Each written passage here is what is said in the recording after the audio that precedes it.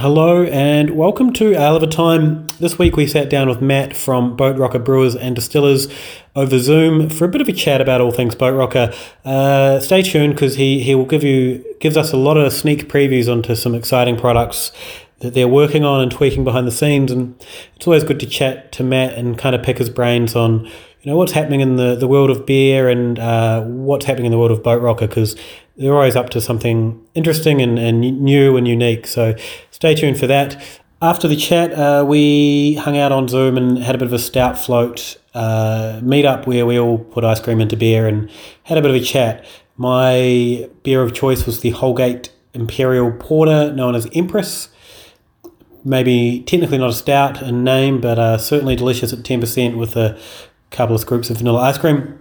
If you couldn't make it to the meetup, just feel free to add ice cream to stout at home, and I'm sure it'll have the desired effect. In the meantime, we'll throw to a chat, and we'll see you in a couple of weeks. We'll be still doing it over Zoom. I think it's our last one in ISO, hopefully for Victoria. But join us in the chat for Zoom if you have any questions. Keep an eye on our socials with who the guest is going to be. Cheers.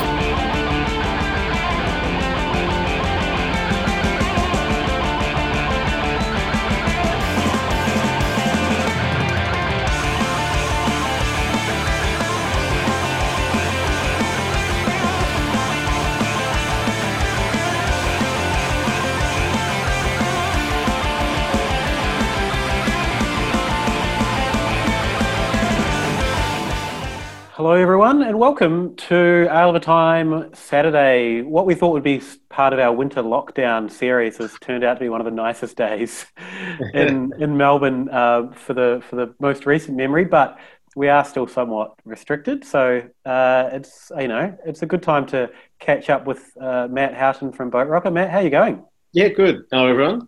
Thanks for having me. It's been a while since we've both chatted. I think the last time was we shared a fig and coffee stout on the brewery floor a number of years ago. The epic. Yeah, that was before you even opened the tap room, I think. It was, yeah. That was you were pretty new into that space, weren't you? Yeah, we'd only sort of been there for a year or two, maybe at best. That was almost a lifetime ago, I think. But yeah. It's crazy. I think the highlight for me that day was also we drank the Berliner Weiss that would go on to become Miss Pinky, I think. Yeah, that's right. Yeah, straight from tank. I remember that. That was and that's changed a lot as well, just with process and production and everything else that goes with it. So that's bit of a journey. Now, before we go too far, Dave, how are you going? Very well, no complaints. You've been out and about on a sunny day and accounted for. You would not believe it. Like, I could not believe it last weekend or 2 weeks ago.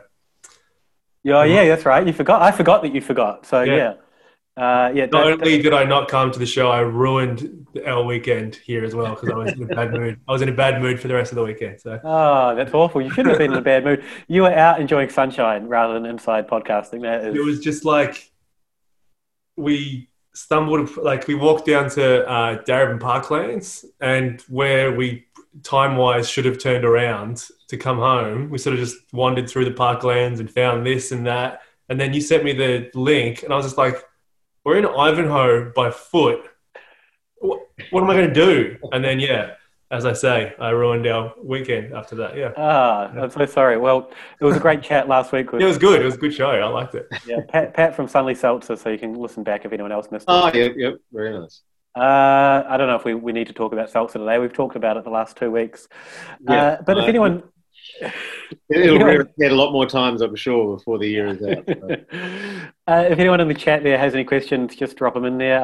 Good to see some familiar names in there already. So also, I just want to shout out, I'm drinking this free beer that I got sent from Brick Lane. They sent us a slab of it, so I'm going to, with the encouragement to give some to the neighbours.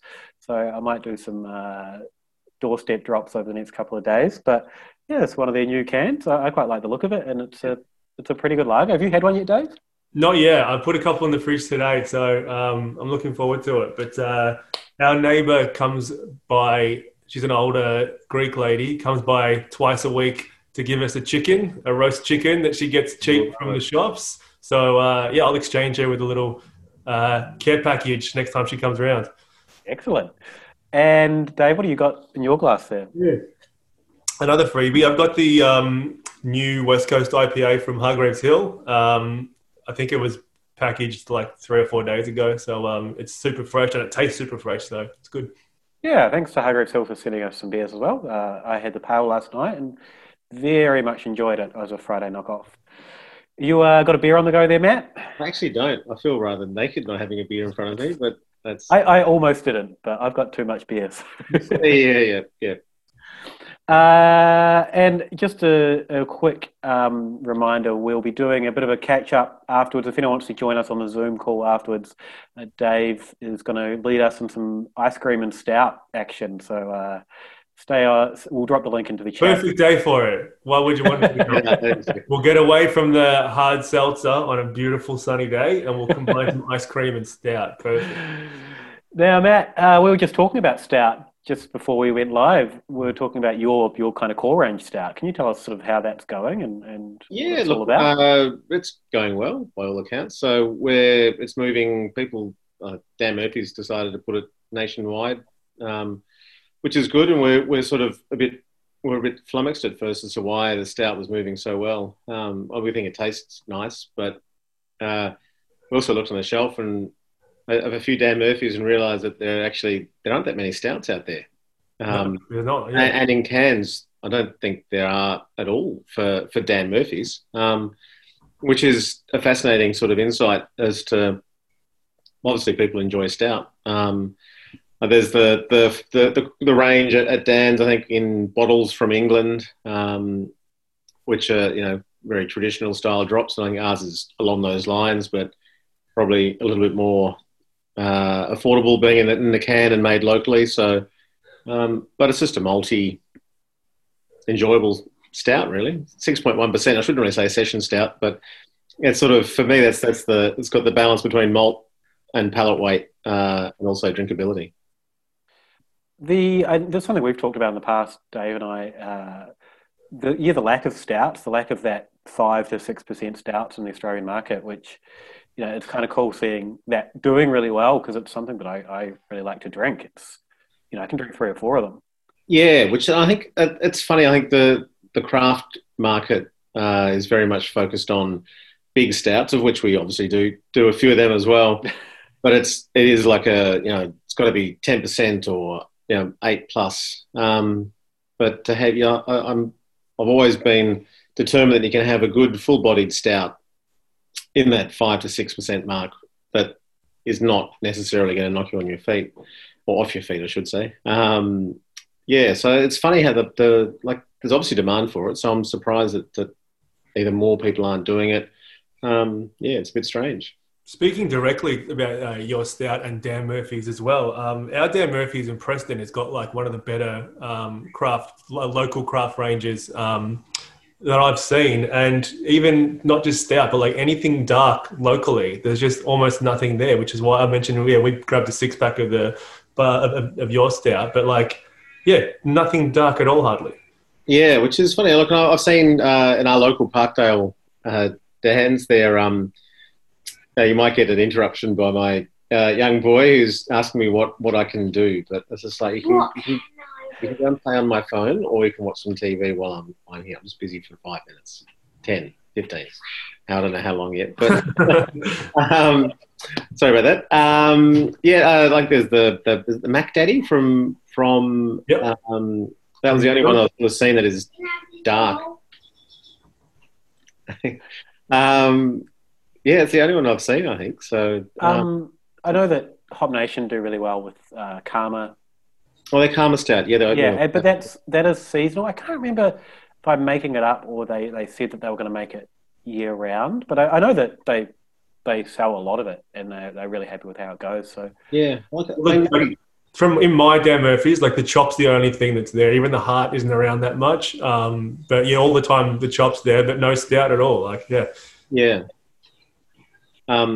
do wonder whether the people who own the bottle stores and the pubs and everything else are just sort of taking for, I don't know, have this preconceived idea that they just need 6 taps of pale ale or the old IPA, etc., rather than having a stout. People obviously drink it and want to drink it all the time. But we'll soon find out whether it's a year-round scenario or if it's a summertime drop-off, which we expect there to be some. So there's a lot going on at Boat Rocker, or there has been since we last spoke officially on the podcast. Yeah, you might say that, yeah. Give us a bit of an overview of what's happening now, because you've added and distillers to your name. Yeah, so that happened quite in that 2017. So we acquired a distillery from WA. They merged into Boat Rocker, and we've sort of taken on the realm of creative spirit producer now as well. So, sorry, doesn't understand the concept of zooming, but and it's not a bad thing. It's a very good thing. This is part and parcel of zooming anyway, so that's fine. Exactly. But they're so adept at iPhones and iPads. I just got locked out front, but I'll go for a walk with the laptop. Okay, we've got a bit of a look at Matt's house. Like it, yeah.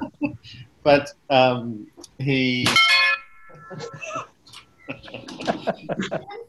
No, I'm busy, Jake. Come on, you need to go and this. I don't know where the remote is either, so you'll have to have a look. Sorry.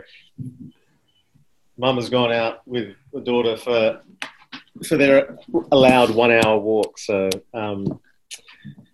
sorry. Yeah, so a lot of things have happened. Yeah, so we like playing around with lots of different beers.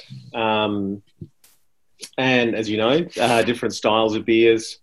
And we sort of thought the opportunity to play with spirits is definitely on that experimental range that we would want to try and focus on. So we've been busily over the last few years putting a lot of things in the barrel to try and get, another creative urge satisfied. So you've started with gin, was kind of the main product, or that was the Hippocampus product that kind of... It was, yeah. And look, and Hippocampus was known for making two products, their dry gin and their vodka, which were and are excellent because we still make them. But the creative aspect of different flavours was really something that tied well into Boat Rocker. So Jungle Gin, which is like a Southeast Asian-inspired gin with a lot of lime leaves and coriander and also lemongrass and ginger, but then also the raspberry gin.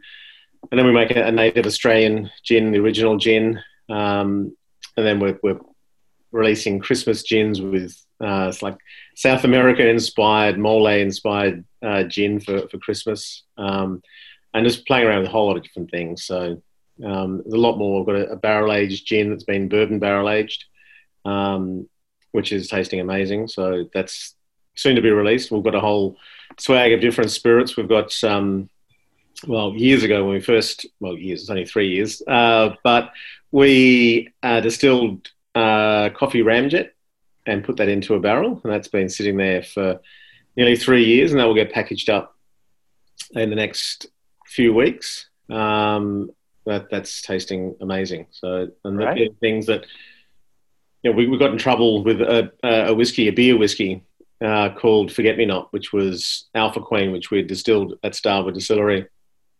And that had the whiskey purists were up in arms somewhere anyway, because they were concerned that you can't call it whiskey. But we were arguing that we didn't add anything to the still. It was just the wash that had been flavoured with hops.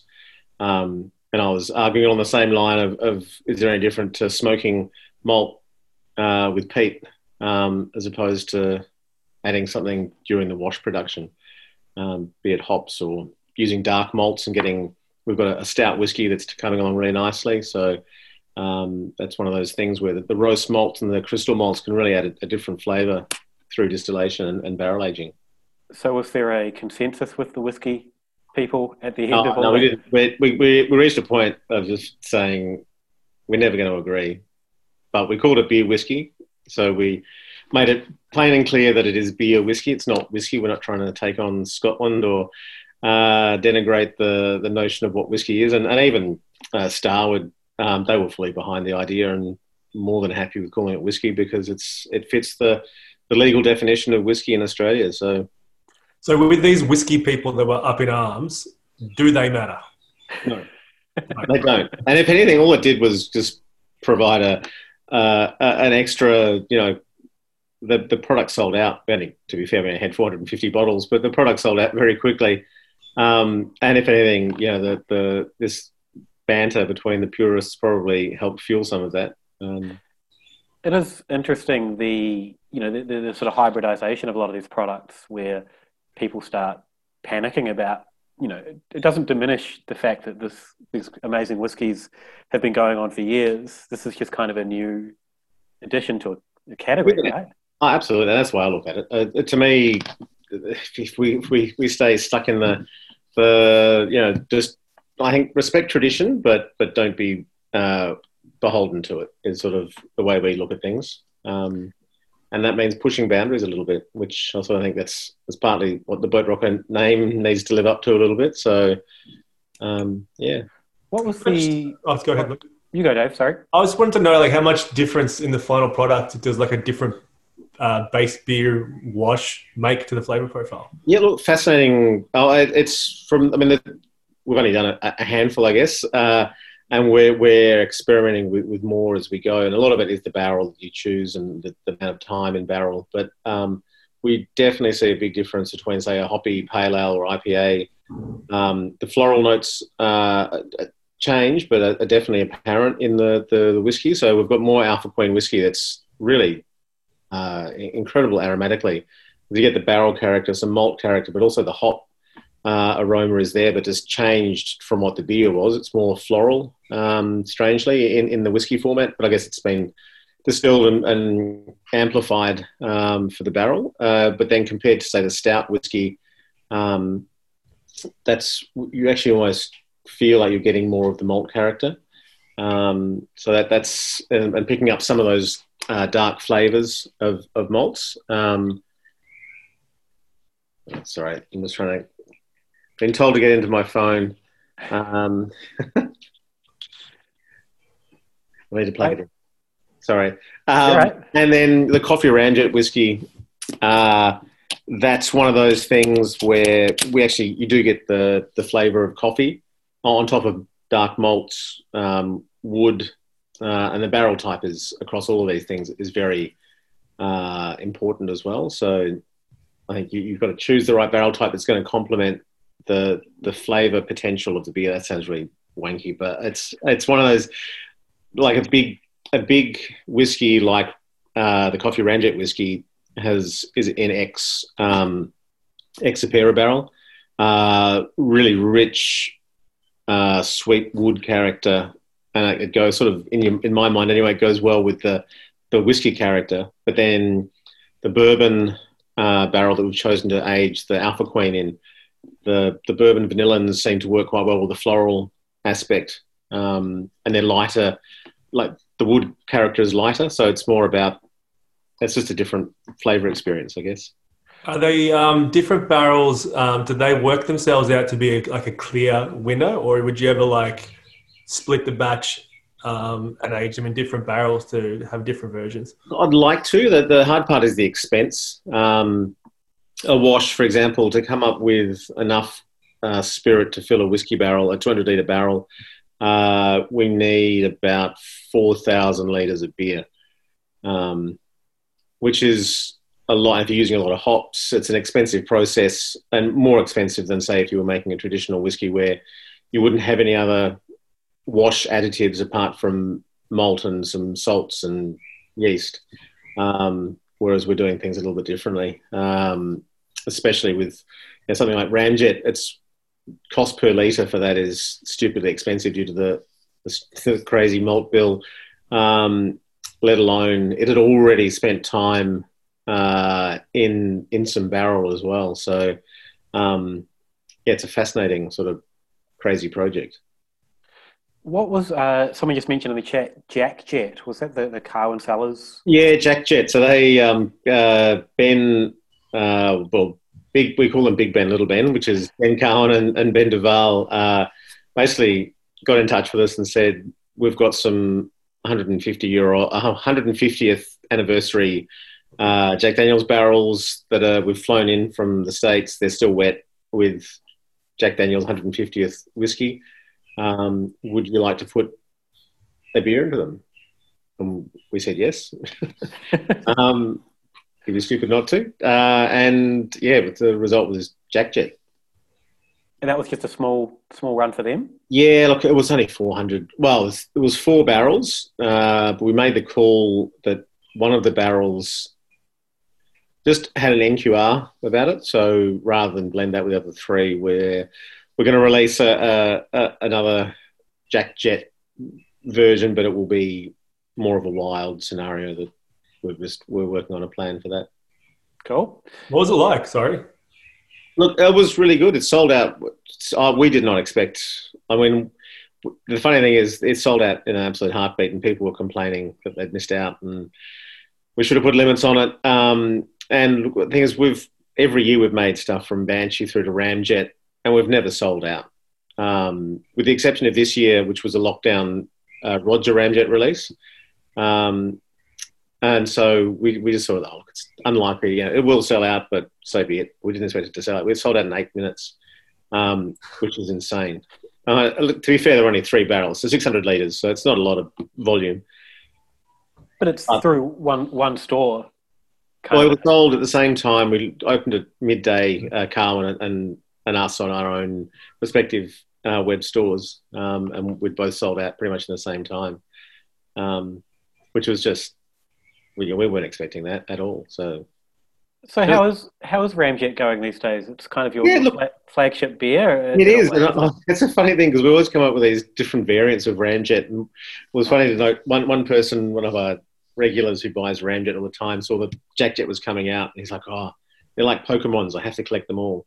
And it is like people sort of think along that way to an extent. So like we've had Roger Ramjet, Fat Santa, different iterations of Fat Santa, bourbon barrel aged, Starward barrel aged.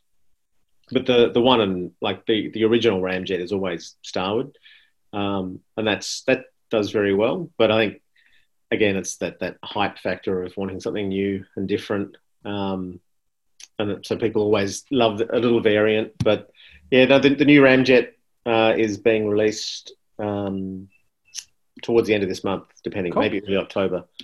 We're just going to try and work out. We normally do a Ramjet day, but obviously that can't happen. I don't think it's going to happen until next year. So we're coming up with an online pack where we'll release that and get that out and about. But I'm just going to try and work out the finer details of how much. And I'm the one for the most part who packages. My wife does a lot as well. After hours, goes and packs online orders. But it's a pain in the backside. Packing online orders. I love it. Thank you everyone for who does buy, but you just got to be so much extra careful with everything because you know that it's been manhandled by a third party and not treated with the same level of respect that perhaps it should be. So you've got to put extra padding around everything and make sure it's addressed correctly and pack all the right things. Probably once a week I get an email saying, I ordered 2 bottles of Saison. I've only got 1, or I wanted this beer instead of that beer, but I've got this, and it's just like, mutter to yourself and you apologise, send them a replacement, and they can drink the one I stuffed up on. So I guess they'll win in the end. Yeah, it's just good marketing, right? People will then post, "Oh, they stuffed up, but they gave me a free beer." Yeah, exactly. Someone in the chat, Sam, mentioned about the variations on a theme. Oh, yep. I don't know much about that beer. Can you tell me what it's sort of a series of hazies? Is that right? Yes. Look, we are very tongue in cheek with a lot of the beers we name, and variations on a theme is tongue in cheek in relation to hazies. And we're not known for hoppy beers, I guess. Not that they're necessarily our flagship. We do make them. We've always made them, but. And variations on a theme was started at number 4 because we thought, purely looking at the can, the number I is just a single without any serifs on it. So on serif, it's just like they look crap. So let's do IV and just Start from 4. Well, the only reason we started at 4. More shrewd marketing. I like it. Yeah. It's the George Lucas method, right? What's that? Sorry. The George Lucas method. Yeah, exactly. Well, that's the other thing. We did joke about that. If he can start at number 4, so can we. And we will go back at some stage, perhaps. But and we've got, and it's also the way we do labels. It sounds really like it's fun making labels, but it's time consuming. And the more you print it once, the more you then, the cheaper the label becomes. So we thought, well, if we come up with a theme like that, we can do 4, 5, 6.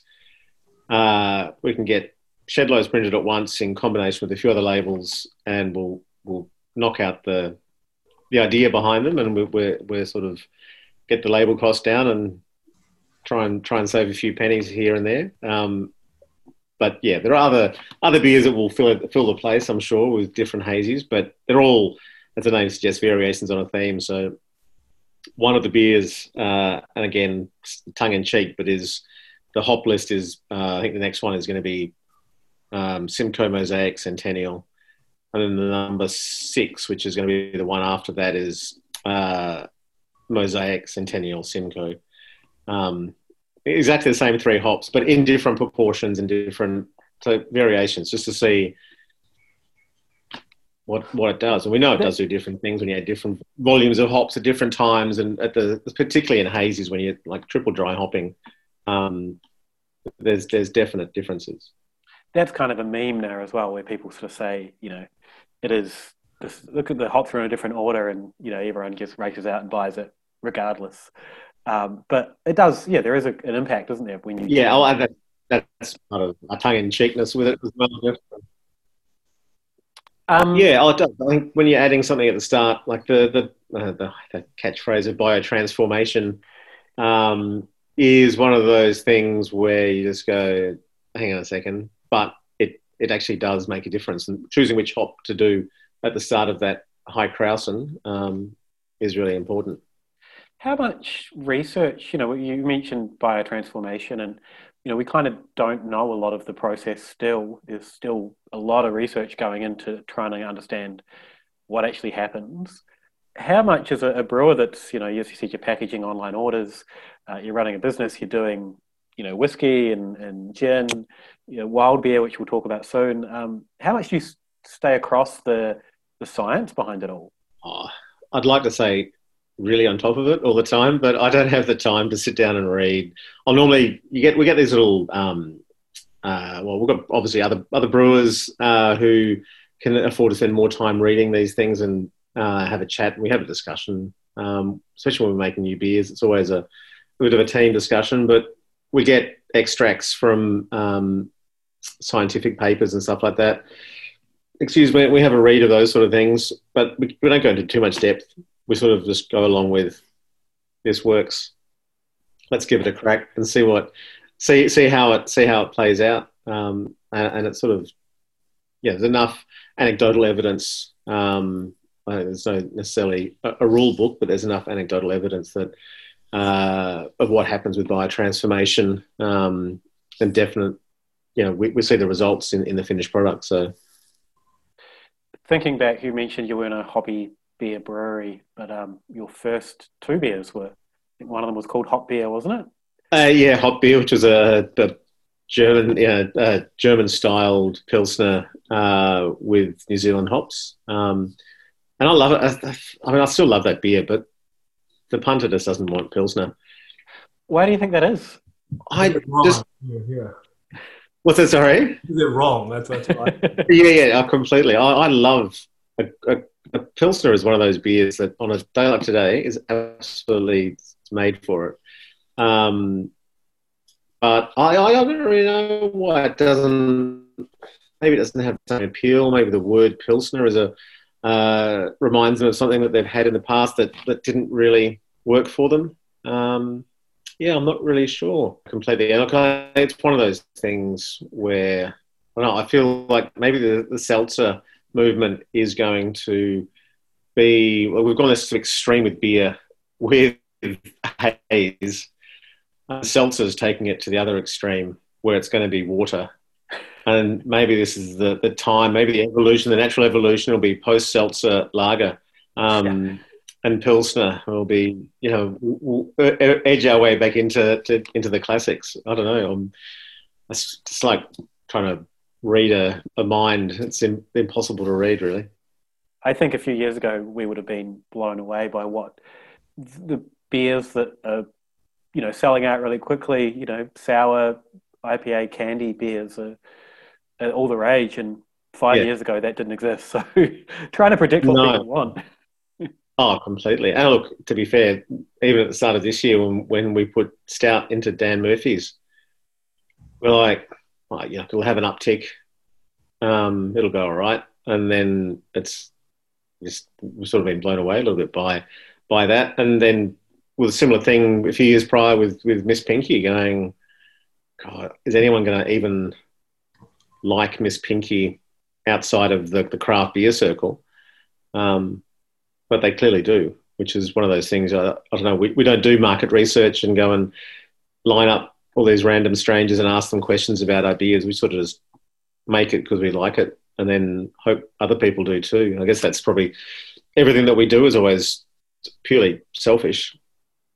I want to drink it. So if it's and not everyone wants to drink all our beers, but they do seem to move on. The only one I think that we hung around for a while was I think it was Orange Sherbet, barrel aged Brett Berliner with Orange Blossom. That was a collab, wasn't it? Yeah, with Turl. I think the first batch sold out. We thought sold it really quickly. Let's do another one.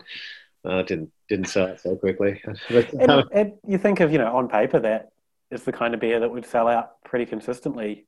Just what I mentioned before about people wanting those.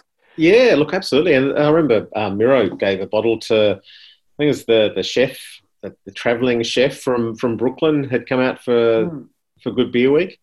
And he was just like, this is incredible. He lined up a whole sea urchin row and all those crazy things. I'm thinking, awesome. That's what I want people to do with that beer. But yeah, no, it just took a while.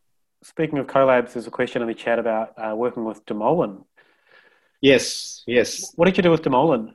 I don't know how much we're actually allowed to say. Oh, okay. Juicy. I don't know anything about it. This is news to me. So. Yeah, look, we because the whole Carwin collaborational was due to go ahead, and then obviously the pandemic put paid to that. But Carwin are still sort of planning ahead with or going ahead with a virtual festival. It's happening on Beer Together, this very channel. Is it? Okay. I've been on many emails about it, and it's one of those things I've pushed aside and gone, I can handle that later on, and checking with Crafty James Smith, he's sort of taking the lead from the content side, and he's across it. I don't need to do much. Okay, well, that's fine then. Keep an eye on this channel. Yeah. So, look, we made a beer via long distance and came up with some concepts. I just don't know if I'm allowed to say what the beer style is until it's in your pack, but we do one. The only thing I can say is we wanted to do a barrel-aged one, and that was going to be the case in the original collaboration when they were coming to Melbourne. But that just couldn't happen in the time frame anyway. Well, it worked out a nice ad for the channel anyway, so subscribe and hit the notification bell. Exactly. Let's talk about Wild and I guess Farmhouse and the kind of sourer side. What's happening in that for you at the moment? Look, lots of things, I guess. We've got lots of...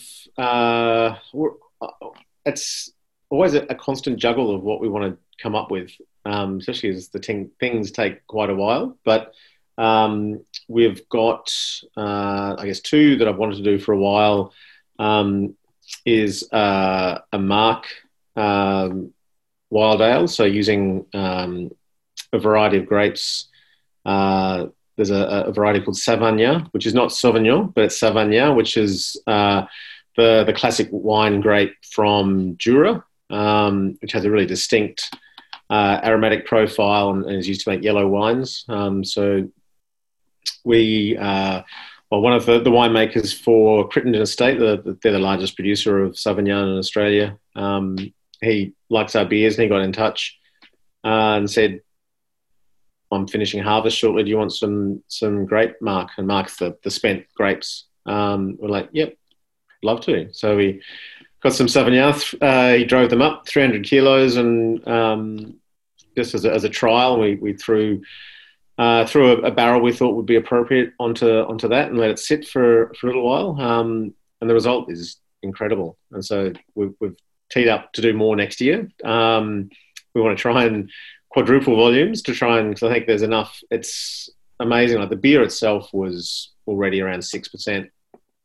But then the way that they press these grapes, they don't try and squeeze them too hard. They don't want to release too many crush. They don't want to crush the seeds, which means there's a lot of grape juice left in the actual grapes. So we then measured the gravity of, once we'd put the grapes in, of the beer, and it had jumped another 30 points of sugar. So the resultant wild ale has finished. We've just done a blend, did the final blend on Friday with the winemaker, and that's sitting at about 9.4% alcohol, but wow, immensely balanced. And I'm really looking forward to that one. So yeah, packaging it next Wednesday, and hopefully should be ready in a few weeks after that. So how's demand for that style, and the kind of the slightly larger format? Do you do 750s or just 375s? We do 500s. 500s. Okay. We're sort of like an in-betweener. It's one of those. We sort of thought we need a bottle shape we wanted amber, so it could cover both normal beers like the Banshee or whatever else we wanted to put into that, rather than the green 375, which I think are absolutely fine for wild ales. But so we chose with stuck with a 500 ml format that can take cork and cage, as well as a 26 ml crown, so it'll fit on our bottling line fairly easily, which is good. And do people snapping them up? Are they like, what's the kind of... Look, now we're in lockdown. Yeah, we're actually almost sold out of our. Like across here, is going, bloody hell, things just disappear. I think the market definitely, when it was not locked down, and people, I don't know if they're looking for something new or they're spending more time scouring the net for different beers. But some of our beer, like the Wild Cherry, which we've done a number of times now, that sold out really quickly. I think come higher alcohol, look, not a lot of wild ales are that high. I mean, we did one of our first was Gaston, which was that was fantastic, and I really wish I kicked myself for not keeping more bottles of that, because that was lovely. Pretty sure I had one not too long ago. My favourite of that, that era of those farmhouse sort of beers. It was so good. It just sort of hit the mark, and I think the beer that we've got, is that 9.5%? Yeah, well, like pretty up there for a wild ale. And I guess this one we've just done is different again, because it relied on grapes and the yeast, because it kicked off fermentation straight away. So there's obviously enough yeast on the grapes to complete the fermentation. But really quite amazing adding, I don't know, grapes to a beer and seeing the result from that with, I guess, the aromatic character of the grapes really lends itself well to Brett. Don't tell the winemaker that. Actually, the winemaker is great. It's the winemaker, person who owns the vineyard, who's just absolutely anti Brett, which is very funny. I hope he enjoys it, but he may not. So that's such a hot topic in the wine world at the moment, is the Brett. Is it okay? I don't know. I read some long articles about it recently. Yeah. Oh, no, it can be an age-old tussle. I remember sitting next to Jenny Port, the wine writer. We did the Merrycoat dinner, and Robin Bron had invited her along and sat next to me, and the dinner was heavily Brett beer focused, and I had no idea that she didn't like Brett. So also, what's this? And we make a lot of Brettanomyces beers, and she's like, I don't like Brett. I'm like, okay. what are you going to drink then? Because most of the dinner was matched to Brett Forward beers. But she's a really good follow on Twitter, and that's probably where I was reading the articles, because she's quite often retweeting some of those kind of conversations and the more controversial stuff from the wine world. So that's kind of she's my resource for wine information. Just she's always across it on Twitter. So no, it's good. I just was checking my cellar list to see if I had Gaston. I remember drinking it, but I can't remember when I drank it, and I was hoping I still had it listed. But I remember loving it. But then I spotted Brambic. I still got a bottle of 2015. Did you? We've only ever done one Brambic, and that was it was corked and caged, but it was completely still. So a lot of people were complaining that I think the beer's flat. Is it meant to be? It's like it's intentionally still, but stupidly putting a cork in a still beer. The corks are too long, so trying to pull the corks out. There's nothing to help ease it out. So that was lesson learned. I'm wondering if I know that some of the still lambics out of Belgium will carb up after sort of 5 or 10 years. So I don't know. Yeah, look, we've got a couple of bottles stashed away somewhere, I think, but I haven't. I've still got 2 left somewhere, so I'm going to go with those. So how much wild fermentation are you doing versus kind of mixed or cultures? Look, I guess we still do a cool ship batch every winter, which we've got a stainless steel cool ship. You can probably hear that. Someone's calling my phone. So we put out a cool ship, 1,000-litre cool ship, once or twice a year, basically, and let it ferment in barrel. But I think we certainly rely a lot more on the existing cultures that we've built up over the last 5 years, 7 years. We've still got barrels from day one, Flanders Red barrels that we just use a really small portion to get that acetic note in the Flanders Red styles we do. But yeah, look, I guess proportionally, mixed culture, mixed fermentations are weird one. We do a lot of Miss Pinky and a lot of other, one-off sour beers that we do in the brewery proper. We've got a new strain that we've been sort of working on.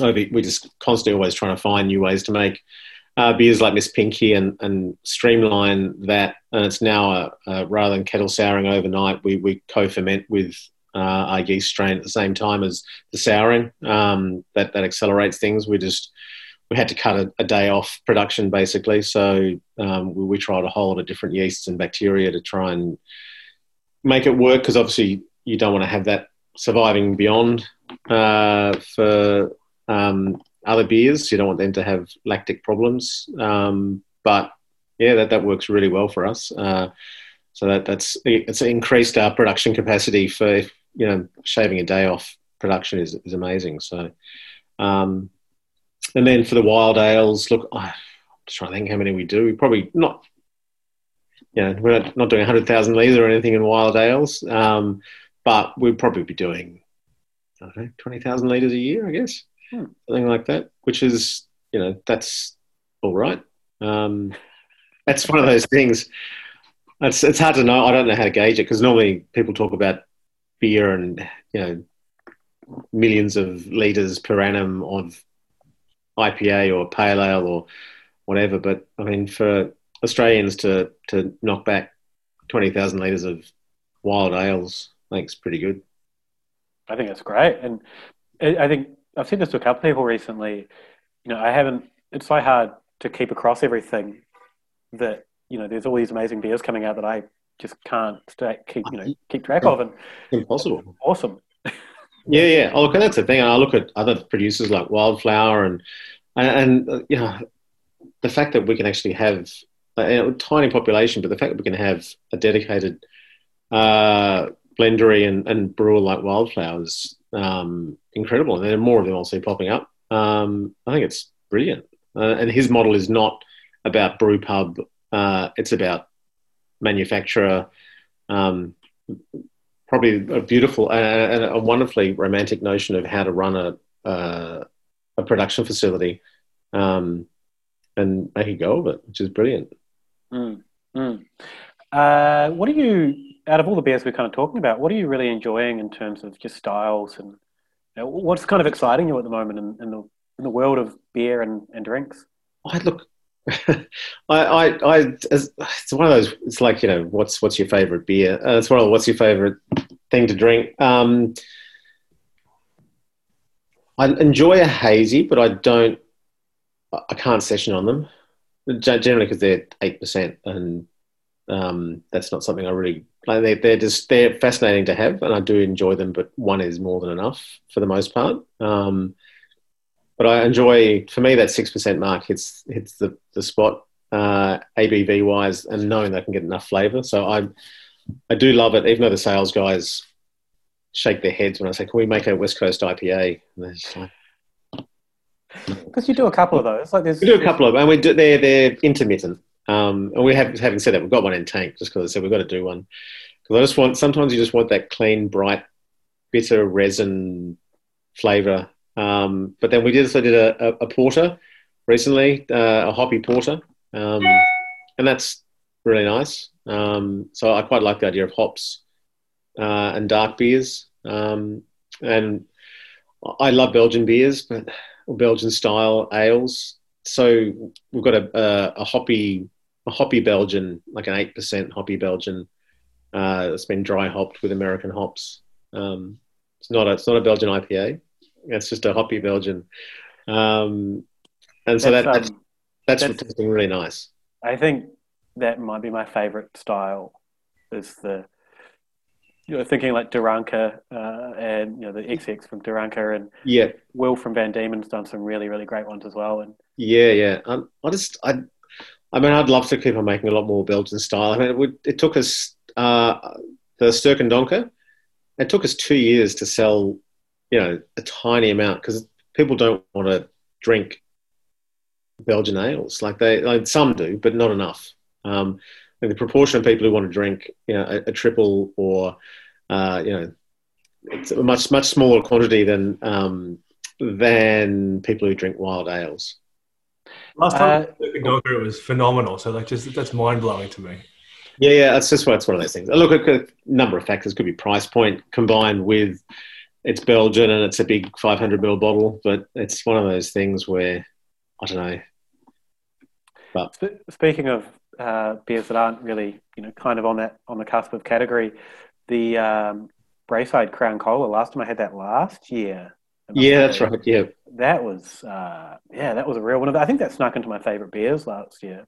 Okay, that's good to know. It's look, that was one of we got repeat calls to make it again, and because we had a canning line, we thought, well, let's put it into cans and turn it into that sort of cola aspect. Look, and I love those sort of beers. Like, they're just fun. It's probably harder to sell, and people often comment, "Oh, why are you wasting a bourbon barrel on that?" And it's like, well, put Ramjet into it. And it's just like, well, no, but it's about doing something different. Why are you wasting the words out of your mouth? Yeah, exactly. So it's where we just got another 16 bourbon barrels, Buffalo Trace, where it's like the brewers are Ramjet, and I'm like, no, we'll do something different. So you might see Braeside Crown Cola come back, or I'm partial to do an American style barley wine, but dry hopping post emptying of the barrels. Which we'll see if that works. We've got a suggestion from the comments. Sam suggested a rack beer. A rack beer, yeah. Look, that's on the like. I do enjoy a good rack beer.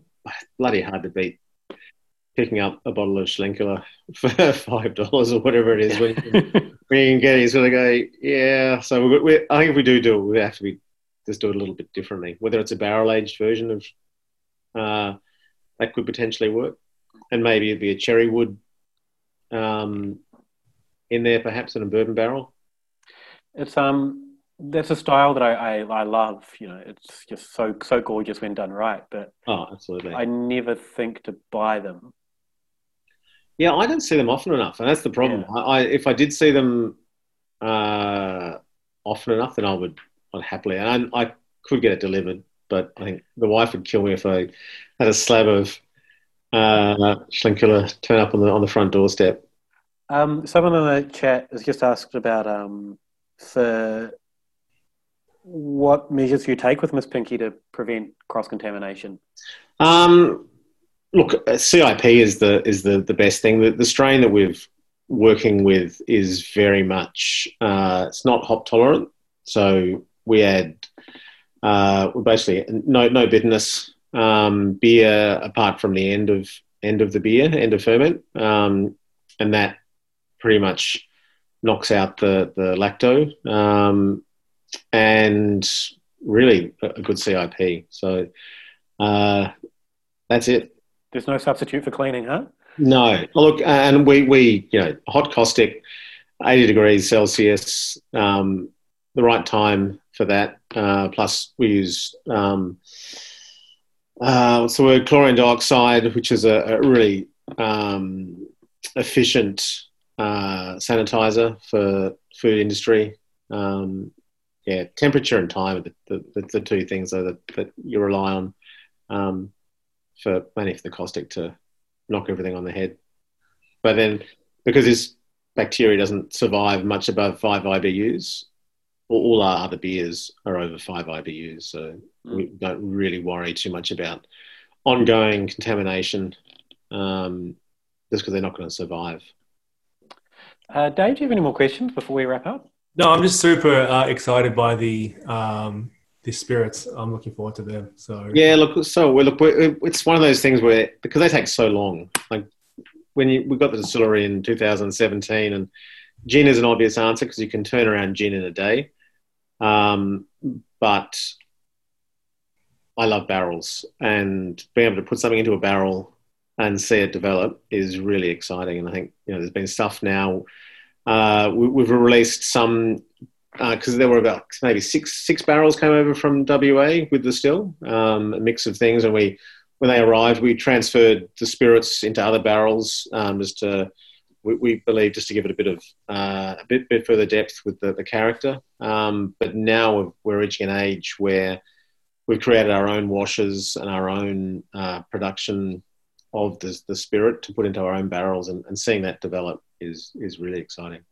Well, the lucky thing about craft beer fans is everyone's very patient. So yeah. When's the next one? Thanks everyone for joining us in the chat. We're about to wrap up, and before we do, just a reminder: once I fade the screen here, I'll drop a link to the Zoom chat that we're on if people want to join us to drink a stout and some ice cream. Matt, I'm not sure if you're sticking around with it. I think you've got a child to entertain. I do have a child to entertain. I'm also we try and make it entertaining while we're in lockdown. So last week we went to Japan and we had Japanese stuff, and I ordered some. It's like, we're not going to get sashimi quality fish from. So there's a joint that actually delivers now, because they are a wholesaler, but they're also dealt with restaurants, and long story. So we got some delivered and made some sushi with the kids. But tonight we're in France, and I stupidly downloaded Julia Child's Coq au vin. So I gotta get my stripy apron out and start working out how to make Coq au vin.